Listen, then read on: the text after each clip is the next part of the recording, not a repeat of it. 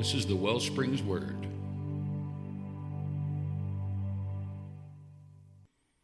Hey everybody, back here on the Wellsprings Word. We're going to continue our conversation with Wallace Coles about realities of racism in America, the observations of a man who's lived it out. And this is the second part of our conversation. And the first part was very interesting. Man, in the second part, we just keep ramping up, man. We have some pretty interesting just points that we address and we talk about. And so we're going to get into the next piece of the conversation. I hope it's a blessing to you. I hope you just keep listening with an open ear and an open heart to what this man has got to share. And be back at the end to share a little bit more with you. 99.9% of the law enforcement officers are doing their job, doing it well. You get that 0.1%. I don't care what color they are, they're a bad cop. Yeah. You know, well, cops shooting blacks. And I sit back and go, look at Chicago. You had 50 people shot in one weekend. That's black on black. Where are the activists then? If you're so concerned about Black Lives Mattering, why aren't you in Chicago picketing? Why aren't you in Chicago helping them get their poop in a group so they quit whacking one another and 9-year-old people, girls and boys are killed in their house because a stray bullet comes to the wall? But no, you're going to go picket somewhere else because it's convenient, it's a soundbite, and it does nothing. But if you go to Chicago, now you got to deal with reality. Okay. You know, we all humans have the ability to treat other humans well or not, regardless of their color. And it's not an inherent racism, and it's not an inherent bigotry, if you will. We all are prejudiced against something. I don't like people who won't learn. I didn't say they couldn't learn. I said they won't learn. Well, I don't want to work that hard. Then you will get fired. You didn't get fired because you were black. You got fired because you showed up late 3 days in a row, and on the fourth day you were drunk. So you get fired from the job. It's not because you were black. Yeah. And to me, it cheapens it when you do have an episode of that. I mean, I remember the whole Rodney King thing way, way back when. Sure. And they showed the video of the black guys grabbing a truck driver out of his truck, beating him and even hitting him in the head with a brick. That is a racial attack also. Yeah. And to me, it's like, no, an attack on a person is an attack on a person, regardless of their race, of the attacker or the victim. Yeah. And so let's just pull that whole racism and color thing out and make it about they're a person. Yeah. Well, and I think it's such a fascinating perspective, right? Because again, if we were involving, the like I say, the nameless mob, they never have anybody to actually articulate their point. They just constantly announce how it's supposed to be, right? So, for example, by their definitions, you're a minority in the United States as a black man. Right. Now, you and I live in Wyoming.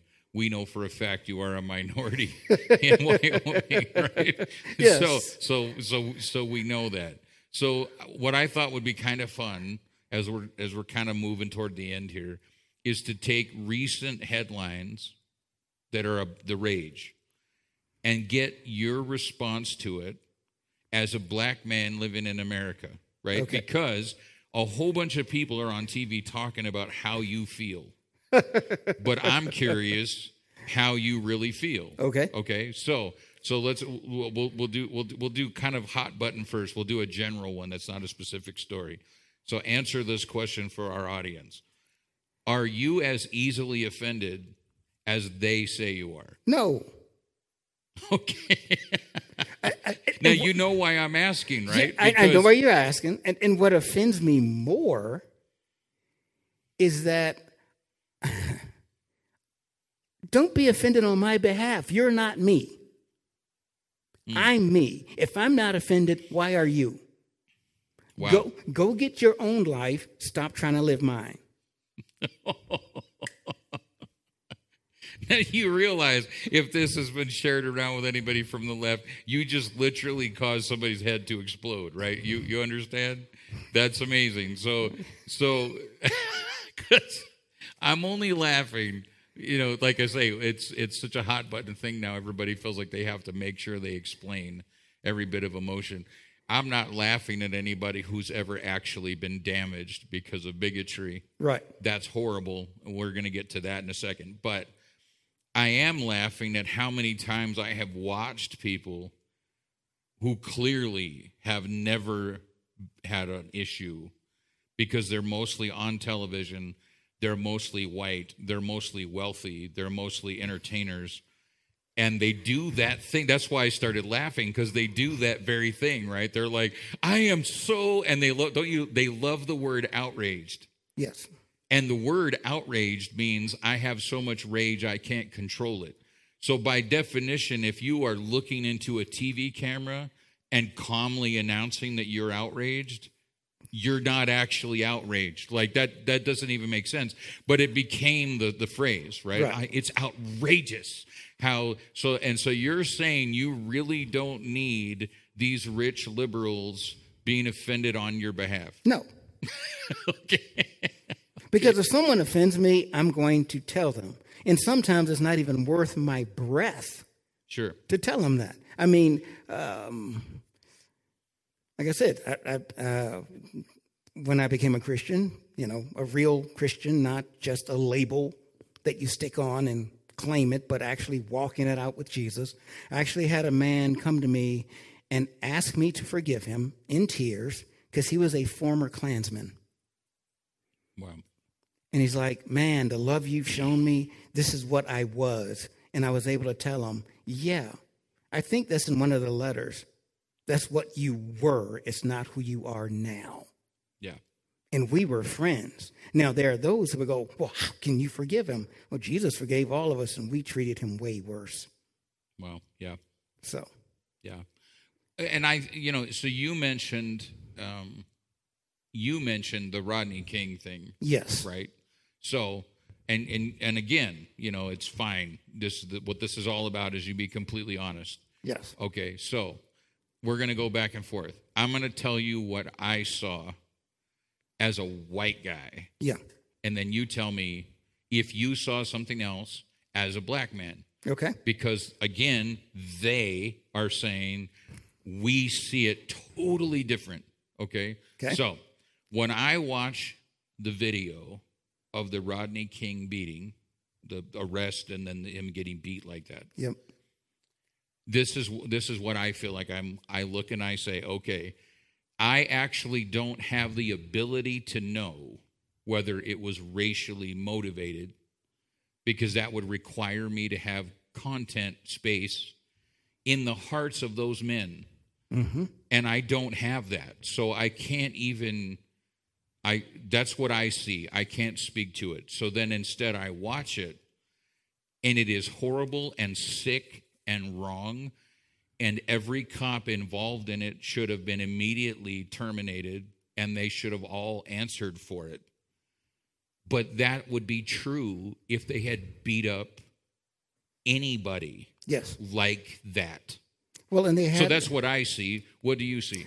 I see the same thing.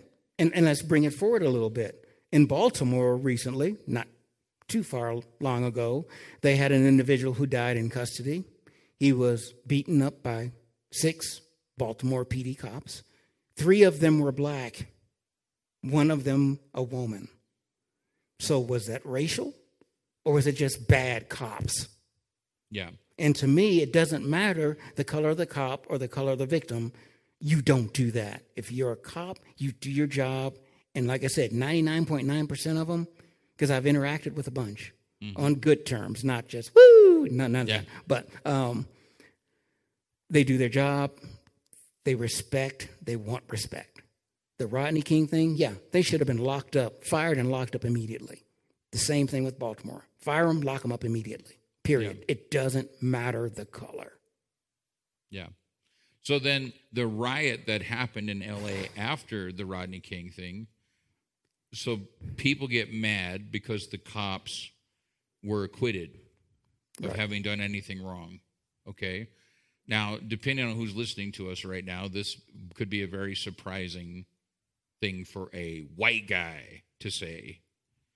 That makes me sick, okay? I don't know how in the world you watch that video and then come up with it was a justified use of force for 6, 7 guys to surround somebody laying on the ground and beat him with sticks. Right. Right? Like, so as a white man in America, that decision by that court is disgusting. Absolutely. Yes. Absolutely wrong. Nothing about that makes any sense. I personally, we talk about this, but for purposes of just for context for the audience listening, I really struggle a lot for myself with the what I see as the imbalance just in general of what happens with the cops, right? Because let's be real. If you and I go beat somebody on the ground with a couple of nightsticks, we go to prison for the rest of our lives, and we don't get to go into court and be like, well, while they were writhing around, they tried to get up, so we felt like we were in danger. You know what I mean? Like, that doesn't work for normal people. So when the cops always can pull that card, and I'm not anti-police at all, but I am kind of mystified sometimes the latitude they get when they do go to court, because there's not anybody with eyes watching that Rodney King tape that believes those cops are in any danger whatsoever. No. And they just beat that man into the ground. So when they were acquitted of that, I thought that was as gross of a decision as anybody. Like, 100%. But then to watch the riot be, in my opinion, stirred, like you say, by these activist types, right? Yes.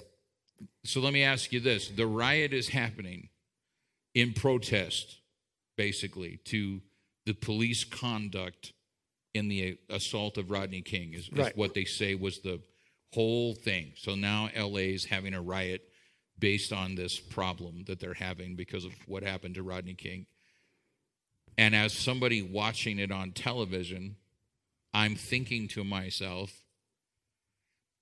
A, no protest gives Rodney his life back. B, no protest gets those cops put in jail. And C, when you're done protesting and you burned down your own neighborhood,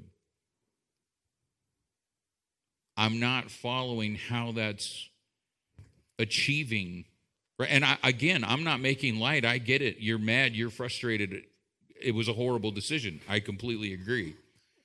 But if when you're done making your point, it really, from the outside looking in, it ends up looking like, okay, the people in those neighborhoods wound up hurting themselves. Yes. Well, and more recently, they're finding out some of the rioters aren't from those neighborhoods. That's true. That's been a thing lately, is people moving around. They're moving around, and I sit back and go, okay, so you're burning down businesses, you're burning down houses, and then you say the neighborhood's a shambles. You did it. True. Was it wrong? Yes. So how do you fix that? You don't burn down your neighborhood. That's where a true leader would step in, de-escalate. Yeah, how do we fix this? Let's elect some people who'll change the law so that when a cop does this, they go into hard time. They don't just walk. Yeah. So so that leader, instead of just stirring it up and being emotional and getting everybody, let's trash everything that's not even ours and let's loot and burn and all this. Yeah. But now it's L.A. They've had a history there of, at that time, cops not being good, bad leadership. So it was like a pressure cooker and it went off. Yeah. That's what happened. But at the same time, if you're going to be a, quote, black leader, then learn how to lead towards something that builds and that doesn't destroy and that's not about you. Yeah. Yeah. And that's what I see. I find myself oftentimes having the same thought process that you just articulated. When I watch some of this going on, I keep thinking like, okay, there needs to be a leader to channel this energy and this passion for some change and channel it towards something that would actually change it. Yes. Rather than just being this emotional outburst. And then everyone, all the pundits are on TV talking about how it happened, why it happened, whatever. Yes. And then the situation on the ground it's not only not the same, it's actually worse when it's all done. So then if we come, that was to, especially to some of the younger part of, we have people on our audience young enough that they're probably Googling like who was Rodney King, right? Like they have no idea. Right. So if now we come forward to one that everybody watched, okay? So as a white guy watching George Floyd being killed by that cop, right? Disgusting. Yes. The worst thing I think I probably have watched, honestly, maybe in my life, and I'm not trying to drum that up. Right. Because if you shoot somebody, I saw somebody get shot one time, that you pull the trigger, the damage is done. You got to be some kind of sick individual to just slowly choke the life out of somebody that's underneath your knees. Like, that's on a level that's not even human to me. Right. Okay? And when I first saw it, I was so sickened by it because, and some friends that I have know that, one of the points that I was making right away, that just when the cops were kind of coming out with their side of the story, he kept resisting, he kept resisting, he kept resisting. And I'm telling you, and I've said it to other people, and I'm saying it to you, and I'm saying it to anybody that's listening, okay? How about no? I challenge anybody alive to lay down on their stomach on the ground, put your hands in your back pockets, and get up. Yeah, you can't do it. No. So the idea that this man on his stomach, handcuffed between a curb and a car wheel, could even get up to be any kind of course, with his hands cuffed behind his back, he's this huge danger to these 4 fully armed cops, right? Like the whole narrative that the cops came out with was just disgusting. Like, so when the court went the way it went, I, for one, somebody watching this, right? Again, the masses, right, say that we have to look at this differently. I'm curious if we do. I think George Floyd was murdered by the police. That's my opinion watching the thing. But we're back at the same spot. I can't know if it was racially motivated because I don't know Derek Chauvin's heart. Right. I don't know why he thought he needed to do that. What I know is what I can watch. That is a super sick individual choked a man to death, being videotaped while he did it because he was so arrogant. Right.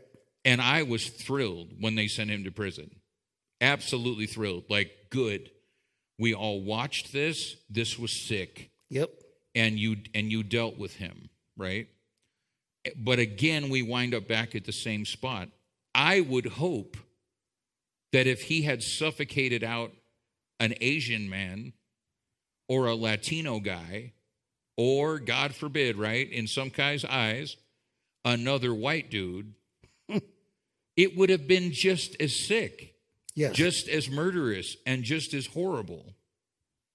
So what did you see when you watch it? Well, and that's the thing. It was murder, period. Doesn't matter if male, female, white, black, whatever flavor, it was murder. And to sit there and go, well, it was racial. Like I said, I don't know what was in his heart. He could kill anybody. Yeah. Serial killers don't care. I mean, yeah, they all got their little niche that they do, but Sure. but to be able to sit back and, the pundits and the talking heads and all that, well, it must be racially motivated. Why? If it was a black cop and it was a white victim, would it be the same? Would that be racial? Yeah. And it goes back to people are people are people. Yeah, people are people are people. And for me, looking at the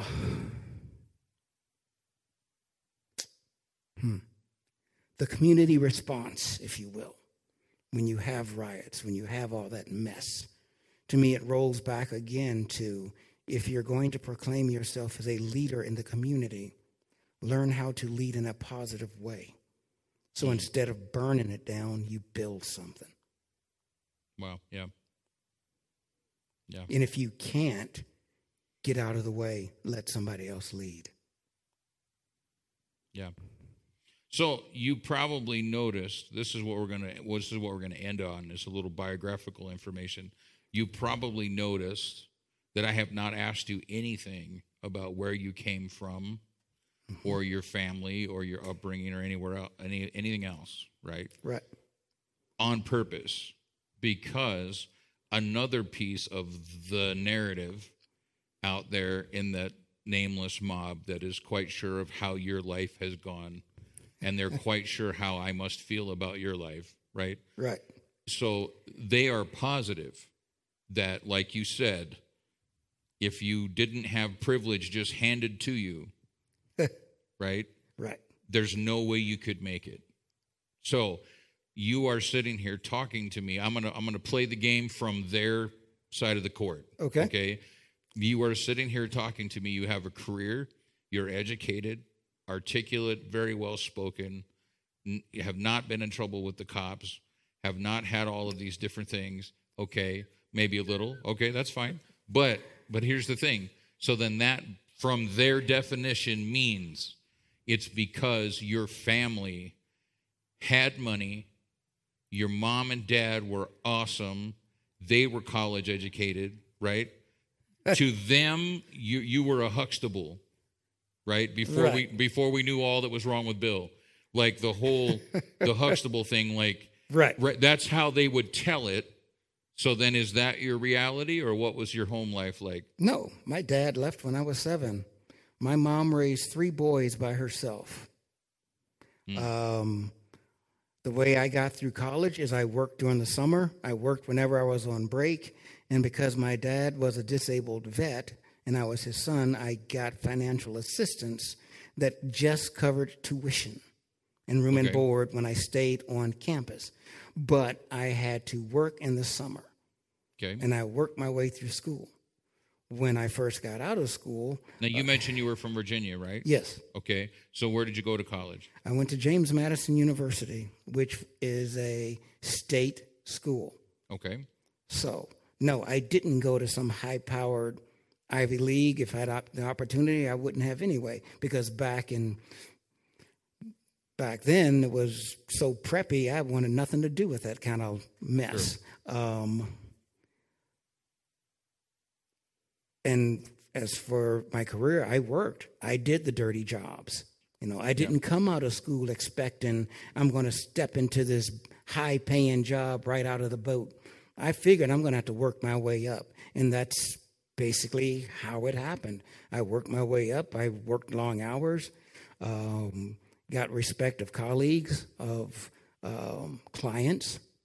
I mean, when I came to Wyoming working, the client I was working for called me in his office. I thought I was in trouble. He said, as my site safety manager, and I was a site safety manager for this project, all the contractors on the site, all the other companies had their safety person, but they had to go through me to get to the client. I was head of it. There were some guys who didn't like that from Louisiana. Imagine that. But he said, you're doing more work than your other predecessors, and I know you get paid less. I'm writing your CEO a letter. I'm like, oh, okay, because you need a raise. 2 months later, I got a 19% raise. Nice.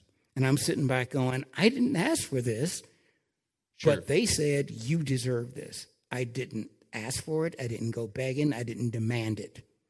They sat back and went, he earned this.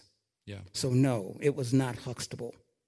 And I point to a guy who's way more accomplished than me, Dr. Ben Carson. He was raised in the projects by a single mom.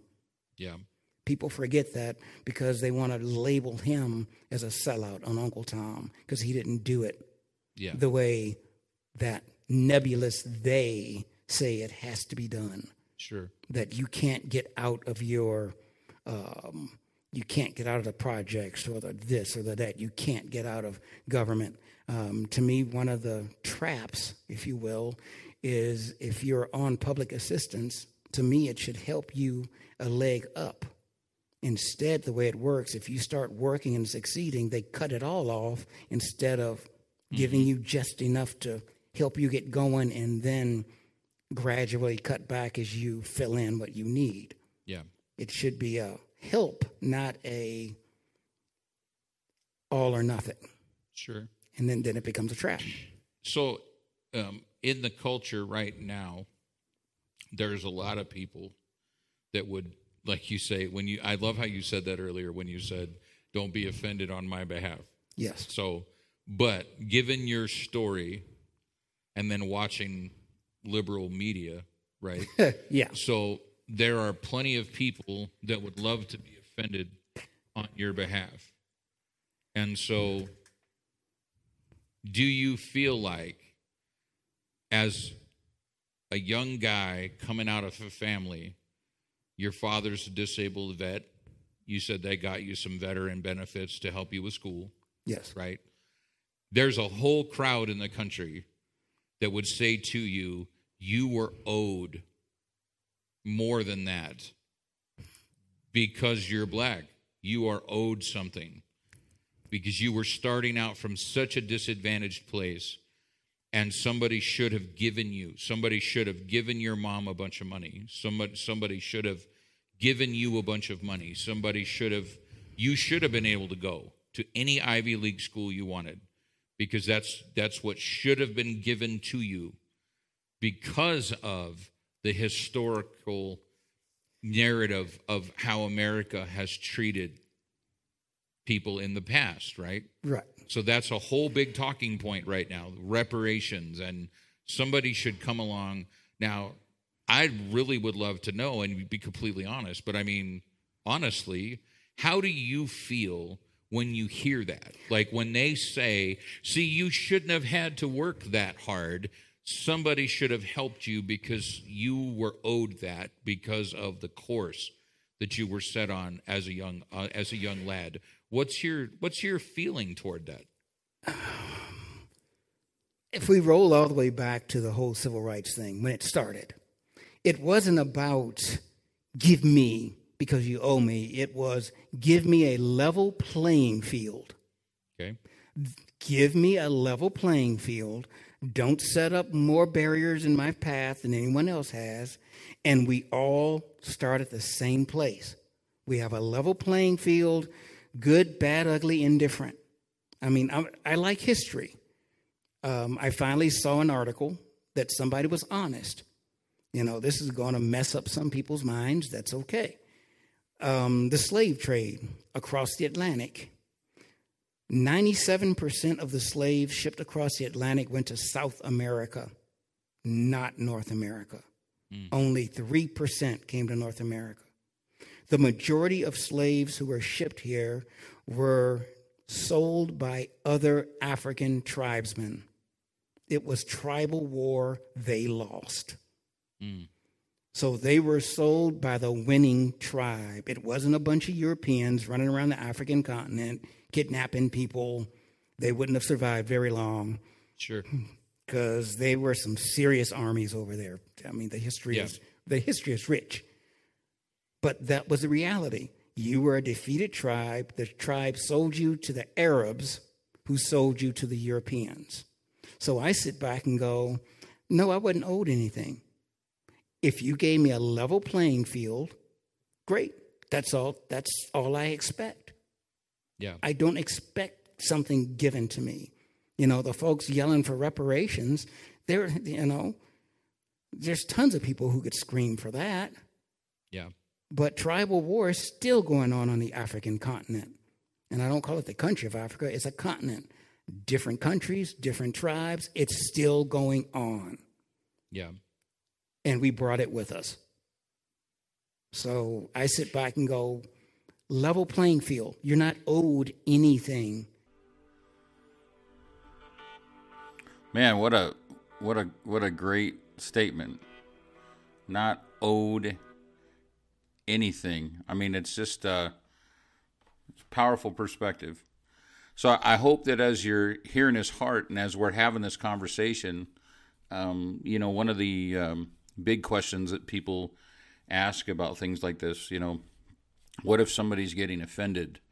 Or what if the way we're talking about it is offensive? Or what if somebody's listening to it and the words we're using or the way we're expressing it is offensive? And I want to really encourage anybody having any thoughts like that. Being offended isn't lethal. Being offended doesn't damage you. Being offended isn't leaving a scar, all of that stuff. Being offended is just a momentary problem that you're having with something that you heard. People get offended every day, and they live through it just fine. And the fear of offending people is what's causing the conversations to not happen. And so we're not caving into that. So if you are offended, I'm sorry, our goal is not to offend you, but we're not going to stop having the conversation because you're offended. The truth often confronts, whether that's the gospel truth that we need to repent of our sin and accept Jesus Christ as our Lord and Savior, or just truth and reality.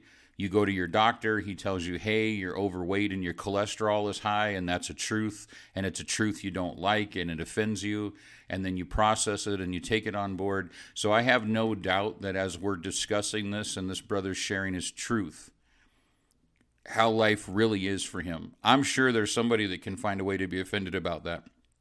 But we're not going to stop having the conversation because you're going to be offended. We're going to invite you to grow and come up and get past being offended and to keep listening. So I hope this conversation is a blessing to you.